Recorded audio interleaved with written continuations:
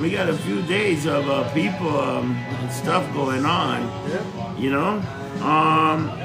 So what we're gonna do a little different. We're gonna start with DJ show. We're gonna talk about early rock DJ or early like the first kind of DJ that were popular. Early DJs. Be with you 1 second. Okay, I'm on. All right, so let's do this. Let's rock it. So, Mike, welcome to another episode of The Rock Show. This is episode 57. 57. And we are at the Horseshoe Bar right now, taping live. This episode will probably be coming out like in the third week of March. About. You know? Yeah, March we've been banging it out, right? We've been banging it out, because the next episode, the episode that people should be hearing in a couple of weeks, should be the Pure Hell and Death episode, which is the Hell episode. So, Mike, what we're talking about? We're talking about Alan Freeman. Alan Freed. Alan Freed. Right. The Mad Daddy, Pete Myers. Mad Daddy, Pete Myers. And Wolfman Jack. And holy shit, what a fucking What a history. career, right? These people were savages. Let's have a little salute. Oh, yeah. Salute to everybody out there watching. Getting lumped up. Ariel, hello. Mr. Baker is always watching. Always, I'm always here. Everybody, you know, if you're like our age, you remember free radio. But if you're younger, it might be a little hard to understand what we're talking about here today. You know, rock and roll was pushed by these DJs early on. Yeah. The DJs that had a lot of balls. Yeah. Okay. Had a lot. They were brave. They were going against the grain, putting their careers on the line, their lives on the line, to bring this music to the masses. Yeah, to the masses. But some of these people did not like the music in the beginning. No. There was a lot of problems bringing this out. Yeah. People saw it as a threat. The police were involved. A lot of things. We're going to go into that today. So you got to say the first guy that actually called it rock and roll was Alan Freed. He was the Alan Freed, but the thing is he didn't invent the term. No, he didn't invent the term, but he actually was the one. He was the first mainstream guy to accept that form of music and say, okay, I'm going to bring it to everybody, and I'm going to call it rock and roll.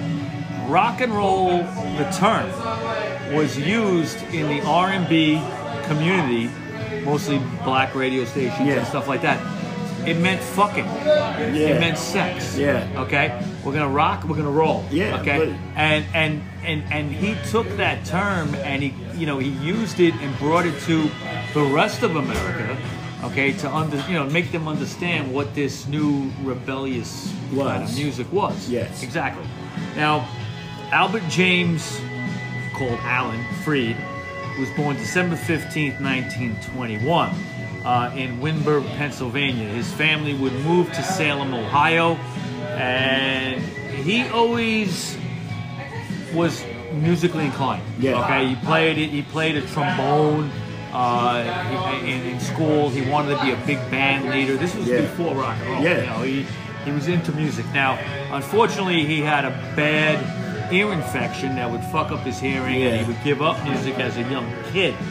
But when he went to college, he went to Ohio State University, and he got interested in this Buckeyes. The Buckeyes, like Bar None. And he was into being a radio DJ. That's what he decided he wanted to do. World War II came along. He ended up in the Army. And as a DJ, he worked for Armed Forces Radio.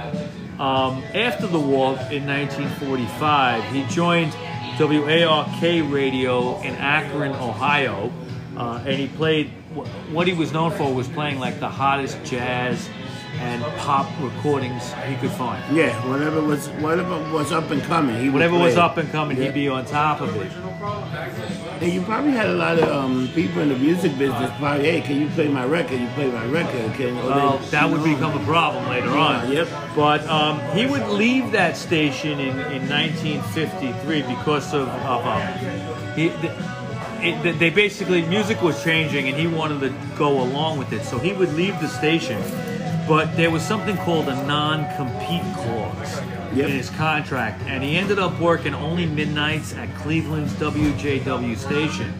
Now, one of the sponsors of this station was like the hottest record store in Cleveland. Yeah. It was called Record Rendezvous. Yep. And the store owner, the guy's name was Leo Mintz, and he was selling like R&B records. Yeah. Now, R&B records at the time, sometimes they called them race records. Okay, this was black music at the time, pretty much. and it was controversial. Okay? Yeah, it was very controversial. You know, and he was realizing this Leo Mintz that the R&B records were selling. Yeah, By big all time. kinds of people. Yeah. Okay, they were actually outselling other genres. Yeah. All right. You know what the problem was? It was such a taboo, the R&B, that people pretty much thought it was fuck music or devil music. People, they just, cause, you know what, the beat, it just made you want to dance. It was like that community, that there was something about it that you felt it in your bones. Yeah. Like the first time you hear like the Ramones, probably you're like, exactly. That's a good analogy. That's there's electricity about it, you know? And you know, it was taboo. It was like, I shouldn't be listening to this, but I am, you know, and it was just good stuff. And it was talking about topics that nobody was talking about.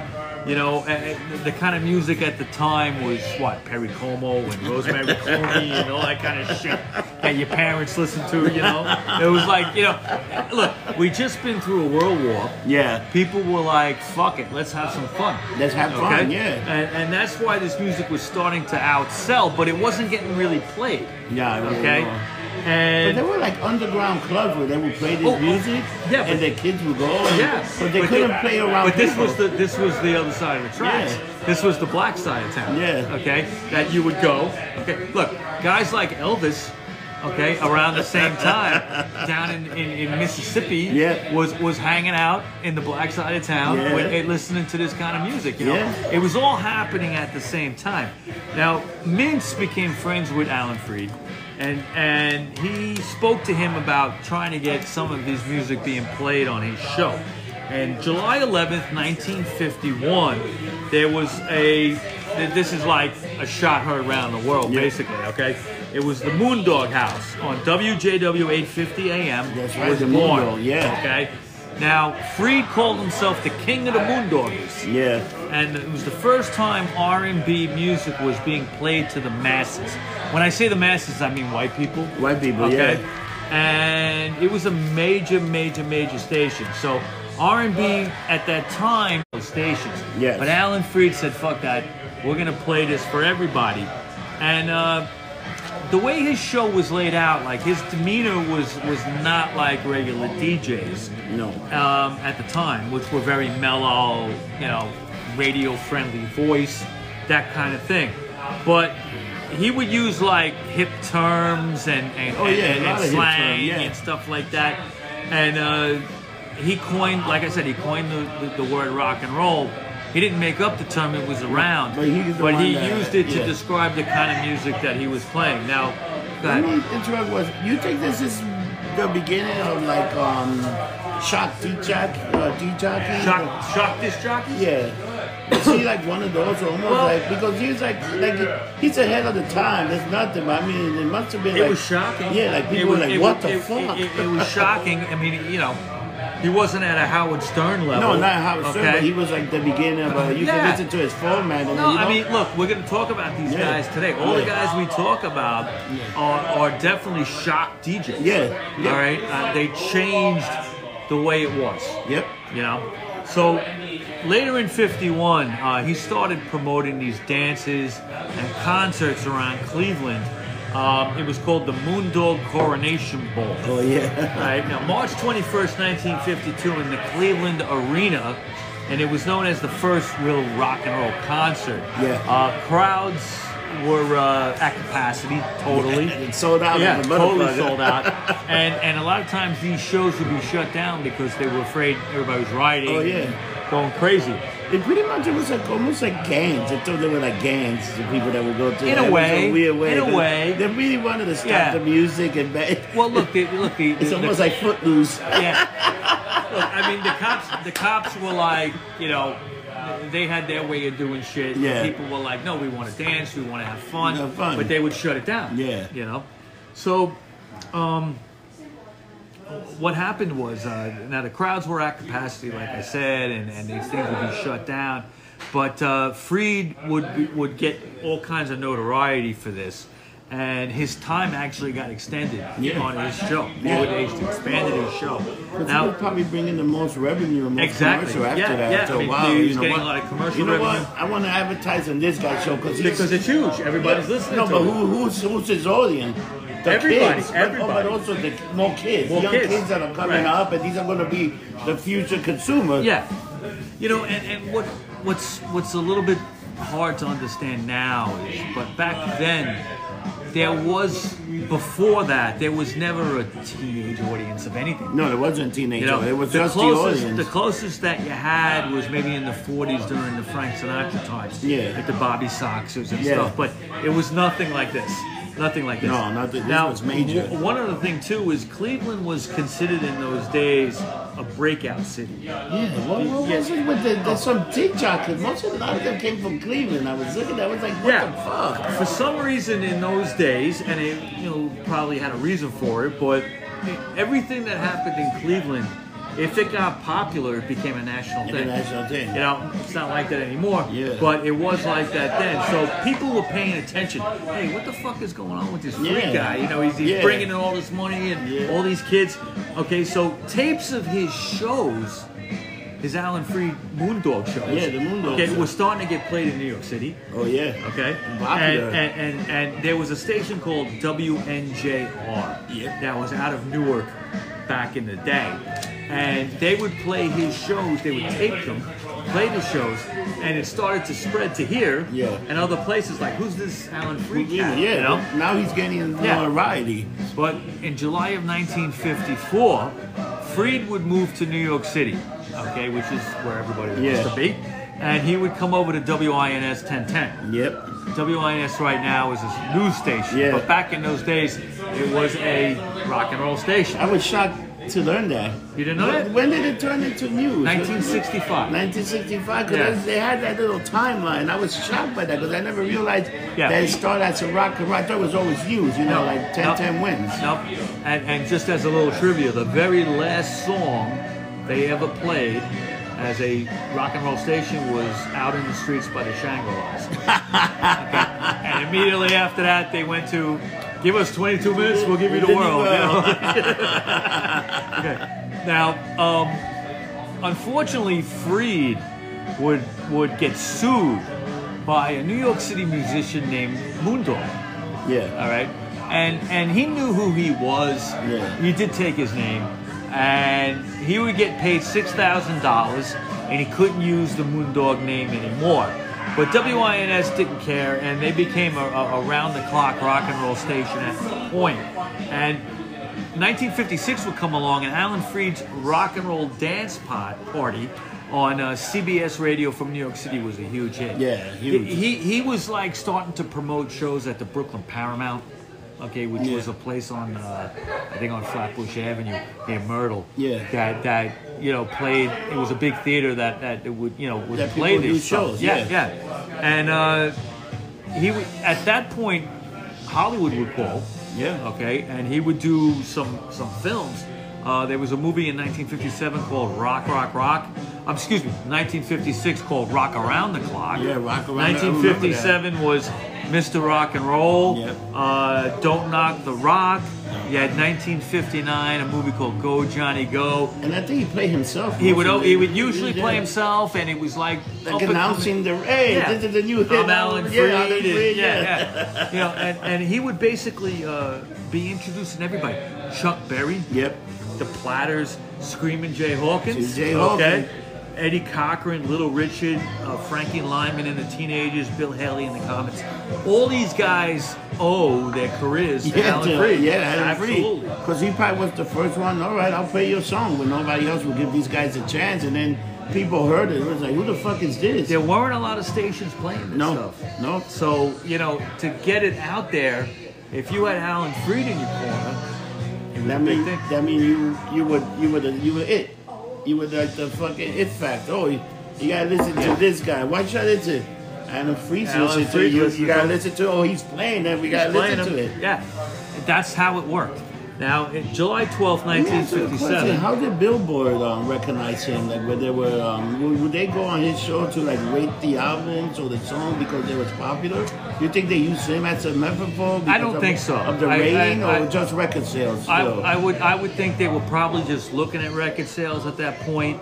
Now, we're talking very early 50s. This is like, you know... But I'm saying, they must have... Let's say if I heard Screaming Jay Hawkins' song, what you call it? I Put a Spell on You. I Put a Spell on You, and okay, you know what? I want to go to the record store. Wouldn't that generate record sales just by hearing on his show? Wouldn't people go out and buy the record, which would affect the billboards in a way?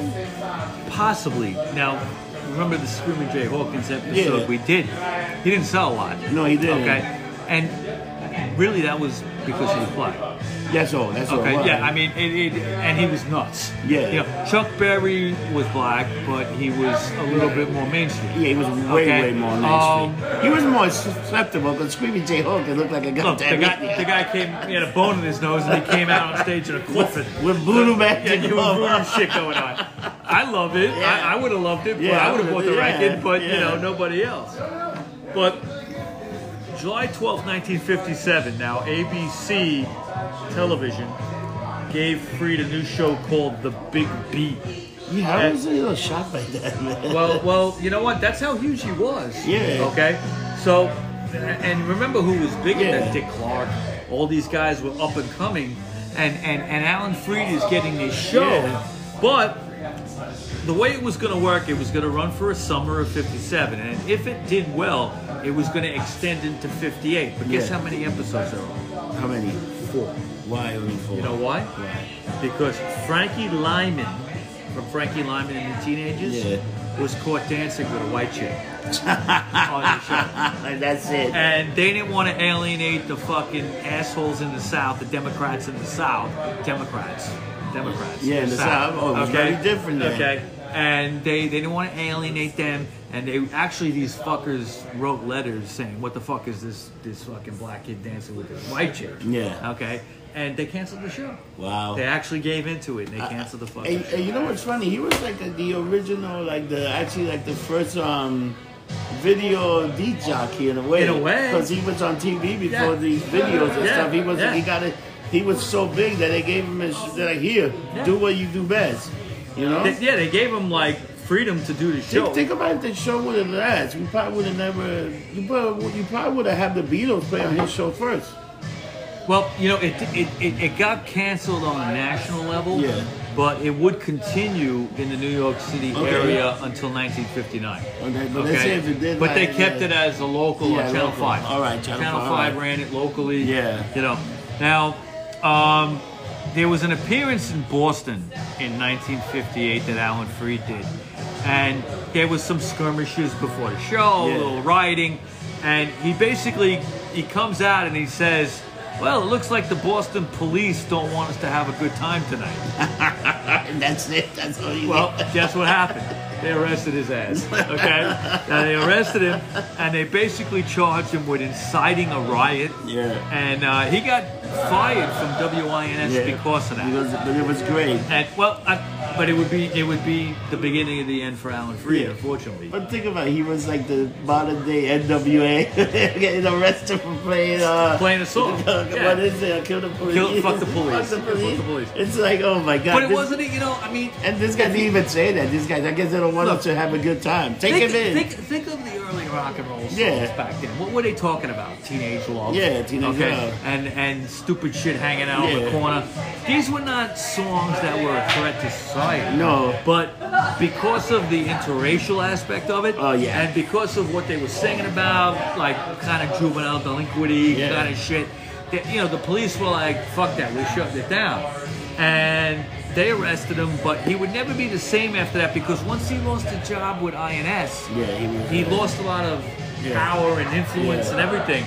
Now, at the same time, there was something called the Payola Scandal.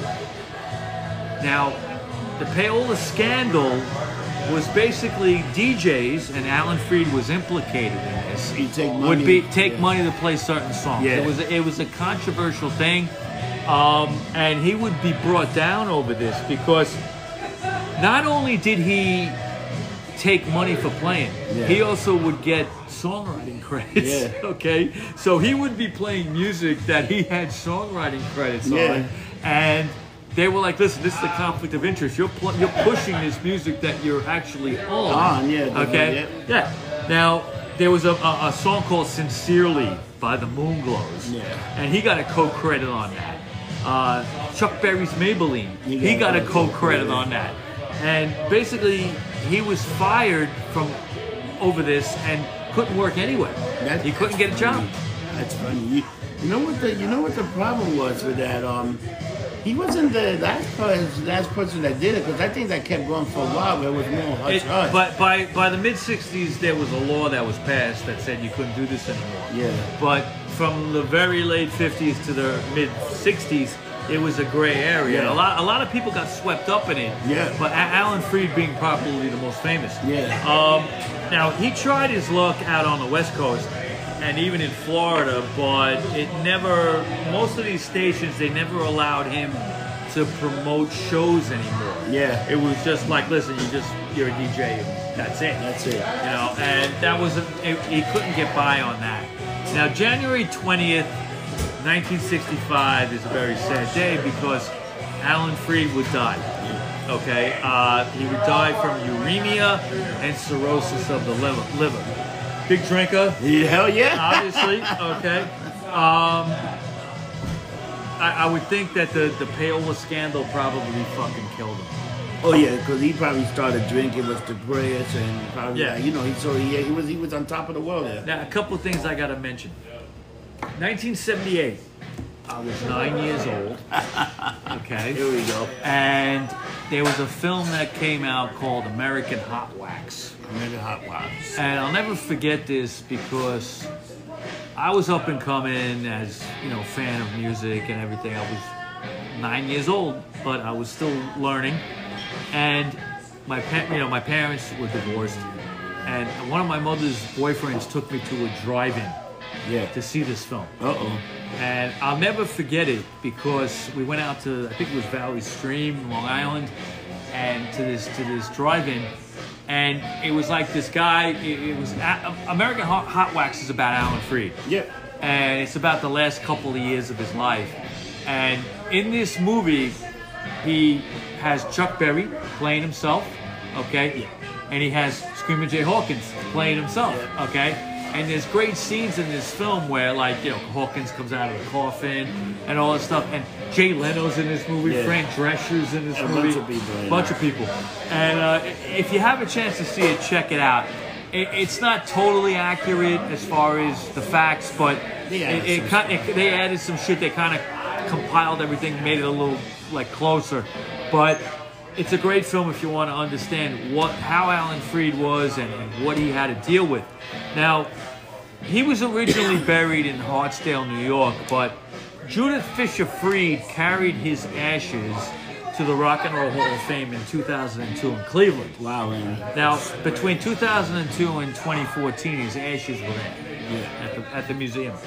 But the Hall of Fame in 2014 asked his family to remove the ashes, and they were permanently interred in a jukebox-shaped grave, okay, over at Cleveland's Lakeview Cemetery. That's where he lays to rest. You know what's funny about that? I think in 2014 was where I think Wolfman Jack was put into the Rock and Roll Hall of Fame. I think he's inducted to the Rock and Roll Hall of Fame. It might be. Around that time. Maybe that's why they were like, DJs. Who the hell knows, That's possible. Now, one guy we got to talk about is the Mad Daddy.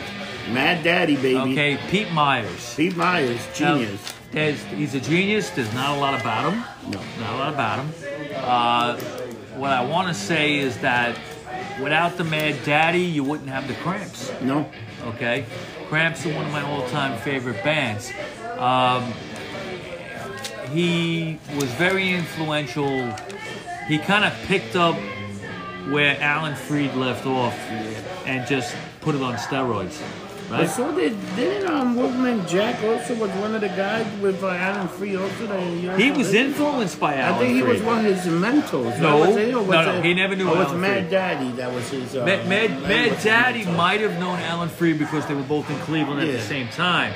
Now, he was born in 1948 in Yeah. San Diego as Pete Myers. Pete Myers. He was a guy who was interested in acting and radio, and he did a little bit of both very early on. During the Korean War, where he was serving, he did one interesting thing, Pete Myers. You What hear he about did? this? What do you do? Okay. He actually convinced the North Koreans that they were being attacked by a sea monster. Yes, I read that. That's how smart he was. Yeah. The report was so realistic that the North Korean army backed up. They were afraid they were getting attacked by a monster. Yeah. Okay. Now, in 1957, he kind of doubled down onto what Freed was doing. And he had started at WHKK in Cleveland radio.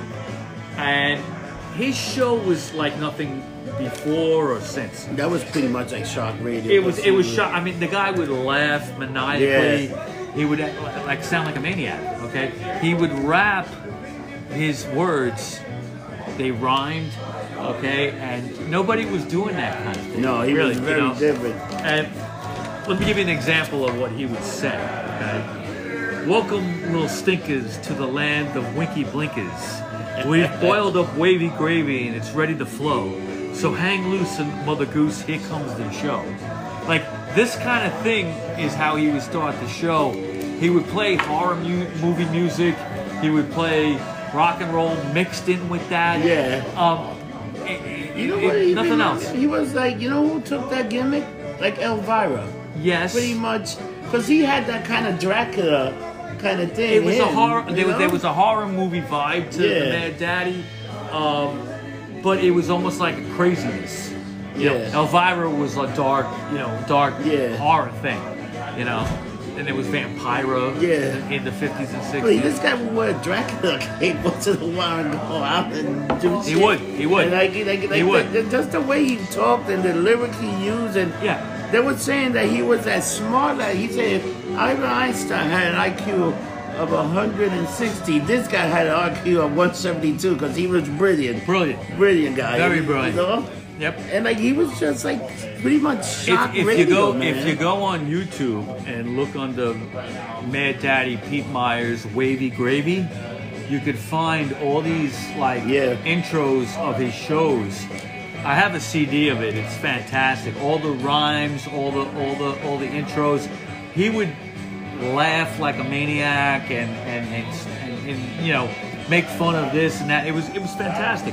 But in 1958-59, he was basically doing the show, and he also would do these things called he had a fan club called the Mad Minions. Yeah. And he would do dances and like hops and stuff like that.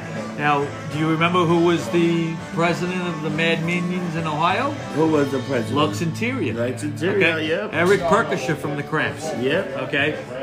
He was the president of the fan club, and you know, if you think about Lux and the music they made, Mad Daddy, and they had a song called the Mad Daddy. Yeah, They the Mad dedicated- Daddy. Yeah, you know, it really was.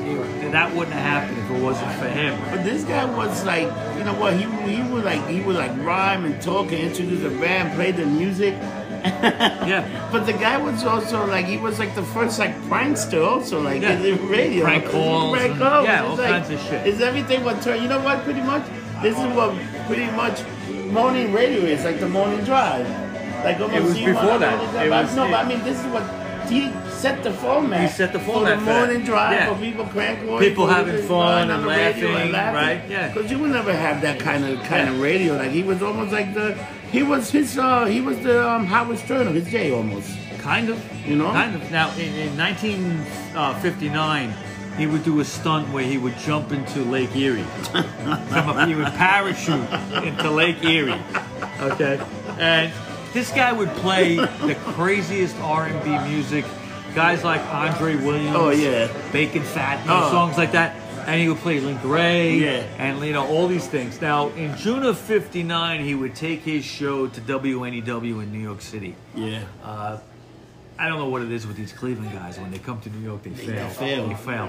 Okay, but when he went to WINS, he would do his rhyme and rap shtick, and people just didn't like it. No, New York is very different, you know. It's like, I probably would have loved it. I don't know, yeah, but me and you are different. Like, we would have been, wow, this is new, this is different, yeah, you know? yeah. But they didn't like it, and people wrote letters to the station, and he would bounce over to WINS, and it wouldn't work there. And unfortunately, in October of 1968, he was so distraught that in his Upper East Side apartment, he opened a shotgun in his face and killed himself. Kill himself. Yeah. What a fucking waste. Yeah, really sad. He was only about 40 years old. Yeah. You But know? he was like, again, this guy's, for some reason, anytime that's a little bit too ahead of the time, again, they always get to that point that they just get to the point that they can't go any further. Yeah. And like they self-destruct. Which is like, man. It's almost like musicians. Yeah. Some people aren't meant to get old. Yeah. Think about it. Like, could you picture Jim Morrison as an old man, No. or Jimi Hendrix? No. Okay, these people are trapped at 27 years old. But I can imagine Patti Smith as an old man. I mean, an old woman. Patti Smith is an old woman. And I saw her a couple months ago. She's old as fuck. Okay, she was going into the Grafton to get something to eat. Okay, and her hair was all white, and I said to Sandy, "That's fucking Patti Smith." And she goes, "Damn, she looks old." I'm like, "Yeah, she's fucking old." But Oh my God. some people are just meant to die young. Yeah. And I don't know why it happens, but it does. But they were born to be alive. Be alive. Be alive.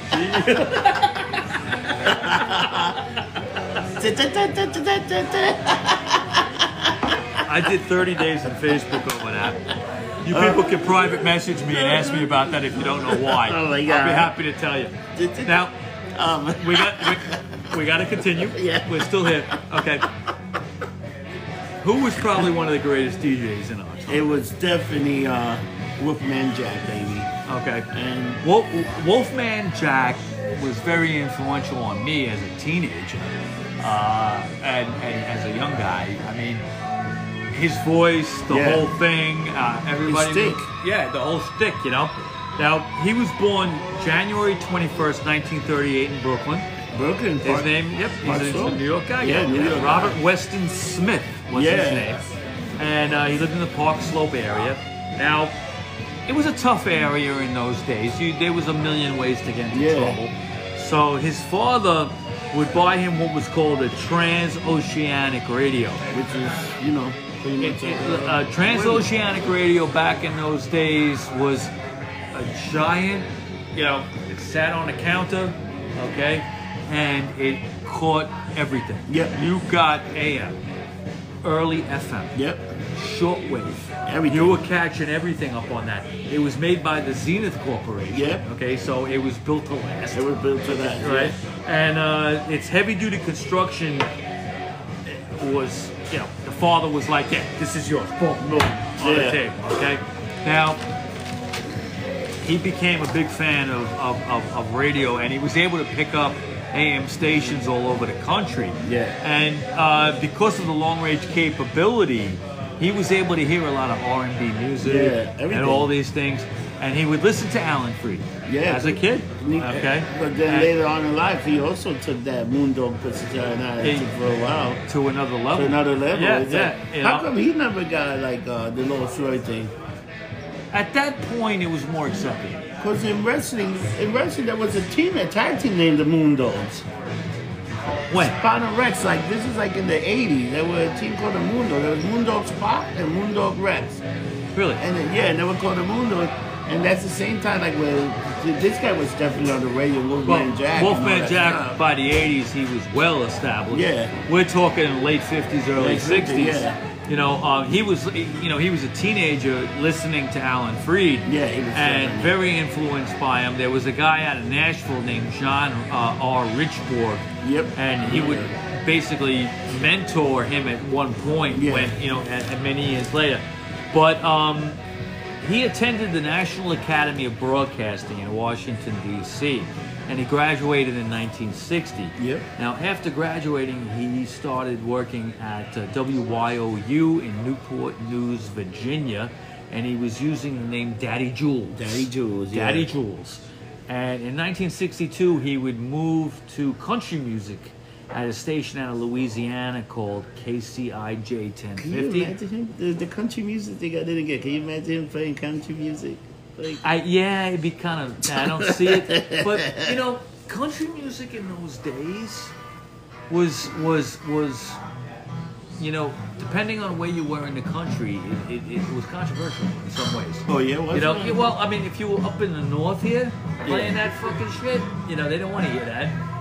But he was down in Louisiana where it was huge, in Shreveport.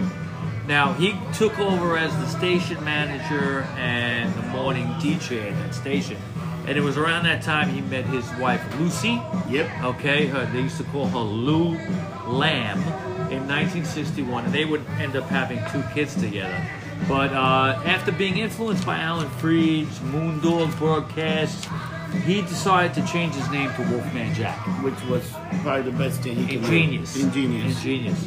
And it was basically from his love of horror films that he took that.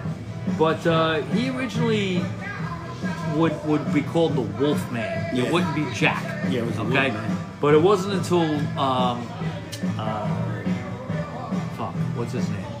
Ray Charles. Ray Charles would come out with Hit the Road Jack. Hit the Road Jack. Okay, and he would take the name Jack on top of that. So it was the Wolfman Jack. Wolfman.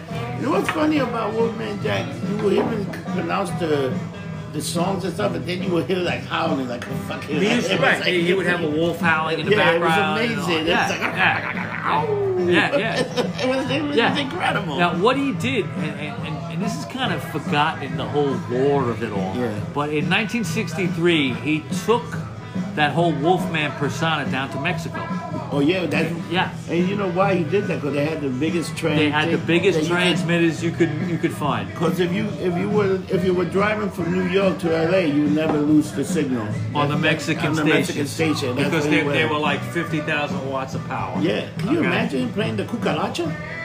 But he didn't even play that. He was playing rock and roll. I know, but imagine. I know. You'd hear it the whole way going across. Okay. He went down to XERFAM out of Ciudad Acuna. Yep. Now, the high-powered signal was called a border blaster. Yeah, border blaster. All right. And he would be picked up, like you say, across the whole United States. Dude, the thing was so strong they would even kill birds. Supposedly. If a bird flew in front of the antenna, it would kill him, yeah. I don't know if that's true, but maybe. That's funny. What the hell are they shooting out there? I know. How much power is that, right? Yeah. Now, he would do funny live commercials. It would be things for like weight loss pills. Pills for your sex drive, okay? And they would raise a lot of money based on these commercials, but one thing they raised a lot of money on is this station would have on Pentecostal broadcasters. Oh yeah, I saw that. So you'd have these Pentecostal Christian broadcasters doing these commercials in between rock and roll music and everything. Wasn't his father like a Pentecostal school teacher? Yes, his father was a Episcopal minister. That's what it was. That's not Pentecostal. Episcopal, that's what I mean. It's more conservative. But I could see him like totally dealing with this shit with these people because he grew up with his father that was already like, oh. But it was a way to make money. Yeah. Okay, and the station made a lot of money off those Pentecostal commercials. Now, and it's interesting too because Mexico is mostly a Catholic country, so to have these Pentecostal preachers was very controversial. All right. Now, he would howl and growl and make all these noises during the show. It was great. Okay, and he would tell his listeners sometimes to get naked. Yeah. Sometimes he would tell his listeners to lay your hand on the radio and squeeze his knobs. Yeah. Okay, stuff like that. Okay. Like Howard Stern getting the girl to ride the vibrating. Yeah. I'm gonna make you. That's great. So I can see this guy. I love that scene. Now, he would say things like, the Wolfman plays all the best records of the business, and he eats them. Yeah. Okay. And the best thing is that nobody knew his real name. No. And nobody knew what he looked like. So he could keep this anonymity, okay, about the whole thing. And he would also at the time be broadcasting from Chula Vista, California, and run a station in Minneapolis as well. Yeah. And he was able to do all this because he would record his shows on tape and just give them out. Yeah. Okay. XARB bought a station, opened up an office on Sunset Boulevard in Los Angeles, and he was working there. Yep. Now, XERB had a gigantic range of area, and it reached basically the whole country, and it was becoming very popular what they were playing. Now, at that point, he met Don Kelly at XERB, and he would become his business partner for the next 20 years. Yeah. Kelly saw a potential in the Wolfman, okay, that he could branch out into music, movies, commercials, He whatever. did a few movies. He did those are the American American Graffiti. He did a both, and then some of them play himself in his own, and he played somebody else. Right. You know what's interesting? Didn't he come to New York for a little while also? About 1973. Yeah, he's the one that would compete actually with Cousin Brucey to the point that they got rid of him. He left, and the company was working for pretty much hired Cousin Brucey. Exactly. Yeah, the NBC. NBC. But that would be a couple of years. In 1971, the Mexican government, being pro-Catholic at the time, and overwhelmingly Catholic, they decided that they were going to pull any kind of Pentecostal ads on the radio stations at the time. Yep. And that involved XERB losing about 50% of their fucking income. Yeah. All right. And he had to leave. Yeah. Basically. Pretty much it killed him once they did that. Right. So he would move to KDAY, K-Day, 1580 in Los Angeles. Yep. And it didn't pay him well to be there. But he had an endless supply of tapes from shows that he had done. And what Wolfman Jack did was he syndicated himself. Yeah. He was really the first DJ to be syndicated. Yep. There was no companies in those days like Clear Channel and all that nobody. stuff that would syndicate you. He basically brought his own tapes of other shows that he had done a year before or whatever, and put them all over the place. Yeah. Okay? And these places would run his show. He also would be on Armed Forces Radio starting in 1970. That was huge. That was huge. Radio. I mean, he was huge. Armed Forces Radio was in Vietnam. Yeah. He was playing to the guys in Vietnam. Yep. Now, in August of '73, Don Kelly would get him a gig at WNBC in New York City. WNBC. And it was around the same time that he had made the movie American Graffiti, where he kind of plays himself. Yep. And they hyped his coming to the radio station constantly. It was a big newspaper blitz. Stop listening to Brucey. Listen to Wolfman Jack. Yep. Now, right, because he was in direct competition with Cousin Brucey. They would say things like, Cousin Brucey's days are numbered. Okay. And Cousin Brucey will be buried by Wolfman Jack. Okay, in the newspapers. Now, through the late 60s and very early 70s, Wolfman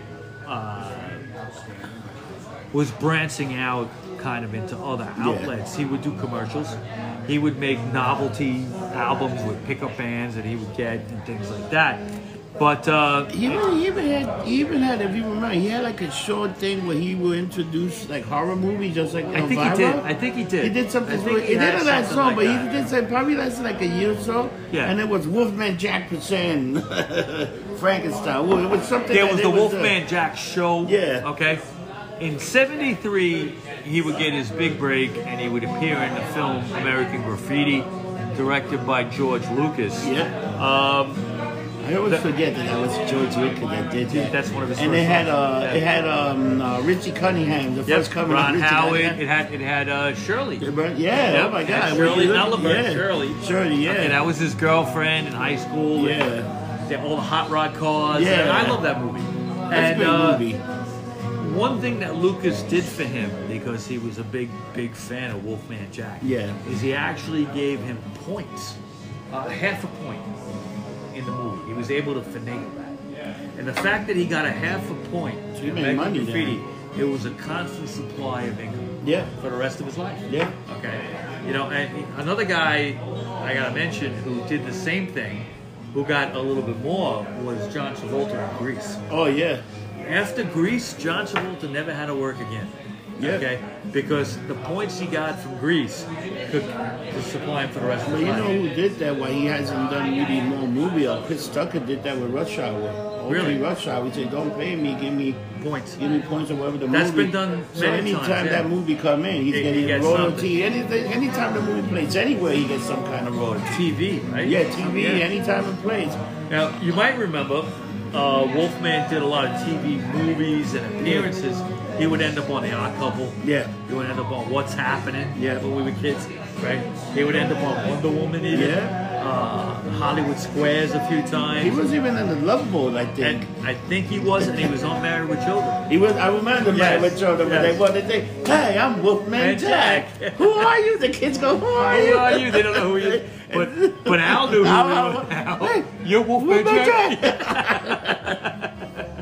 Now, one thing he hosted at that time, from '73 to '81, was a live concert show called The Midnight Special. I used to love this show. Yeah. Okay, as a kid, it was something I watched as a kid late at night on the weekends, and you would catch the latest bands. Yeah, Okay. again, it was like, and again, he was the first video jockey.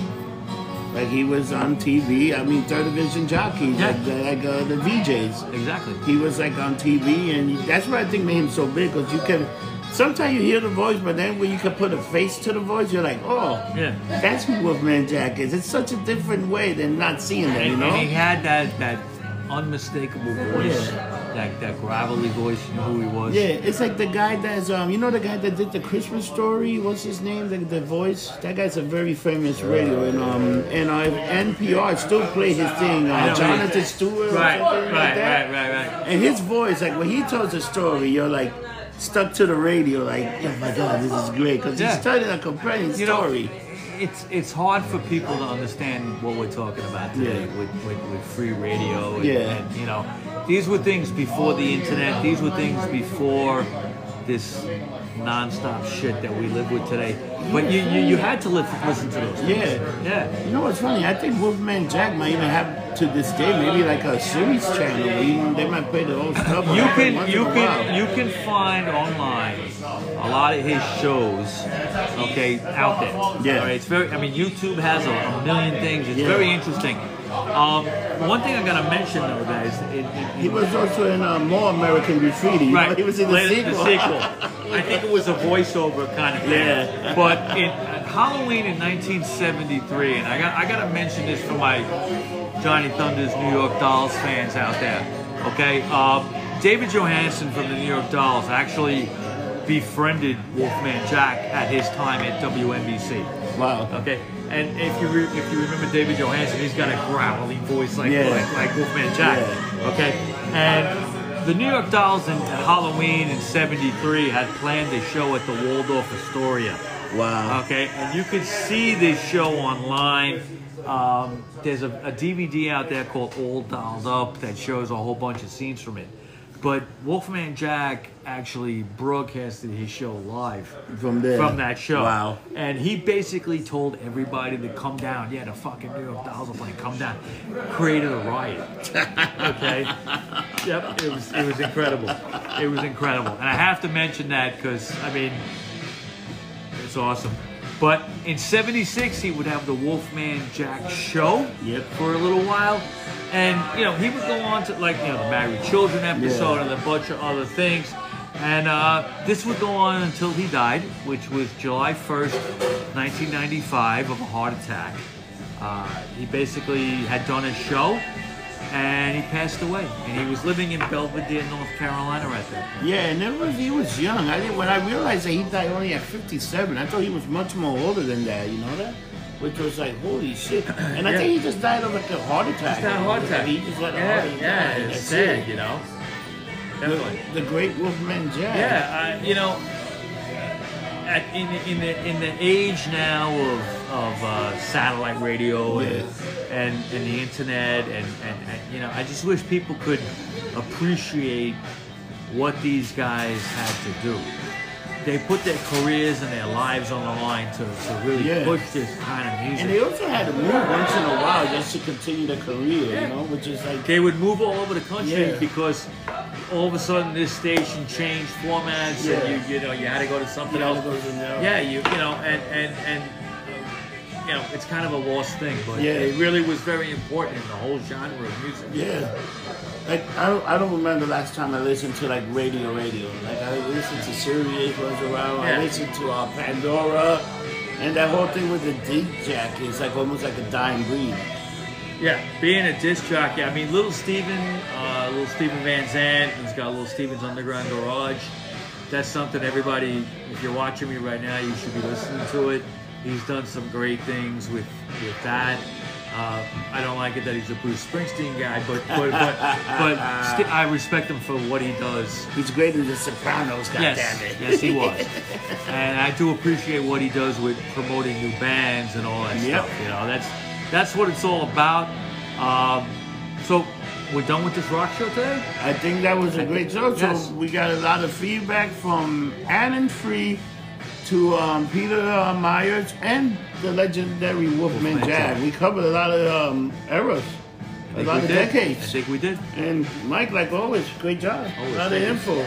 And remember, people, we're moving the show to YouTube. These are some of the final recording we're doing on Facebook Live. We have a YouTube channel, but you need to subscribe. Look up Gang Lumped Up. You're going to see my big head. Go to Let It Gang Lumped Up on YouTube. Like you said, it's his big head. And sign up. We need as many subscribers as we can. We want to start going YouTube Live soon. Yeah. And sign up, people. We love you. Sign up. Have a good one. And Mike, remember, don't get drunk. Get lumped up. See you guys soon. Right. Cheers.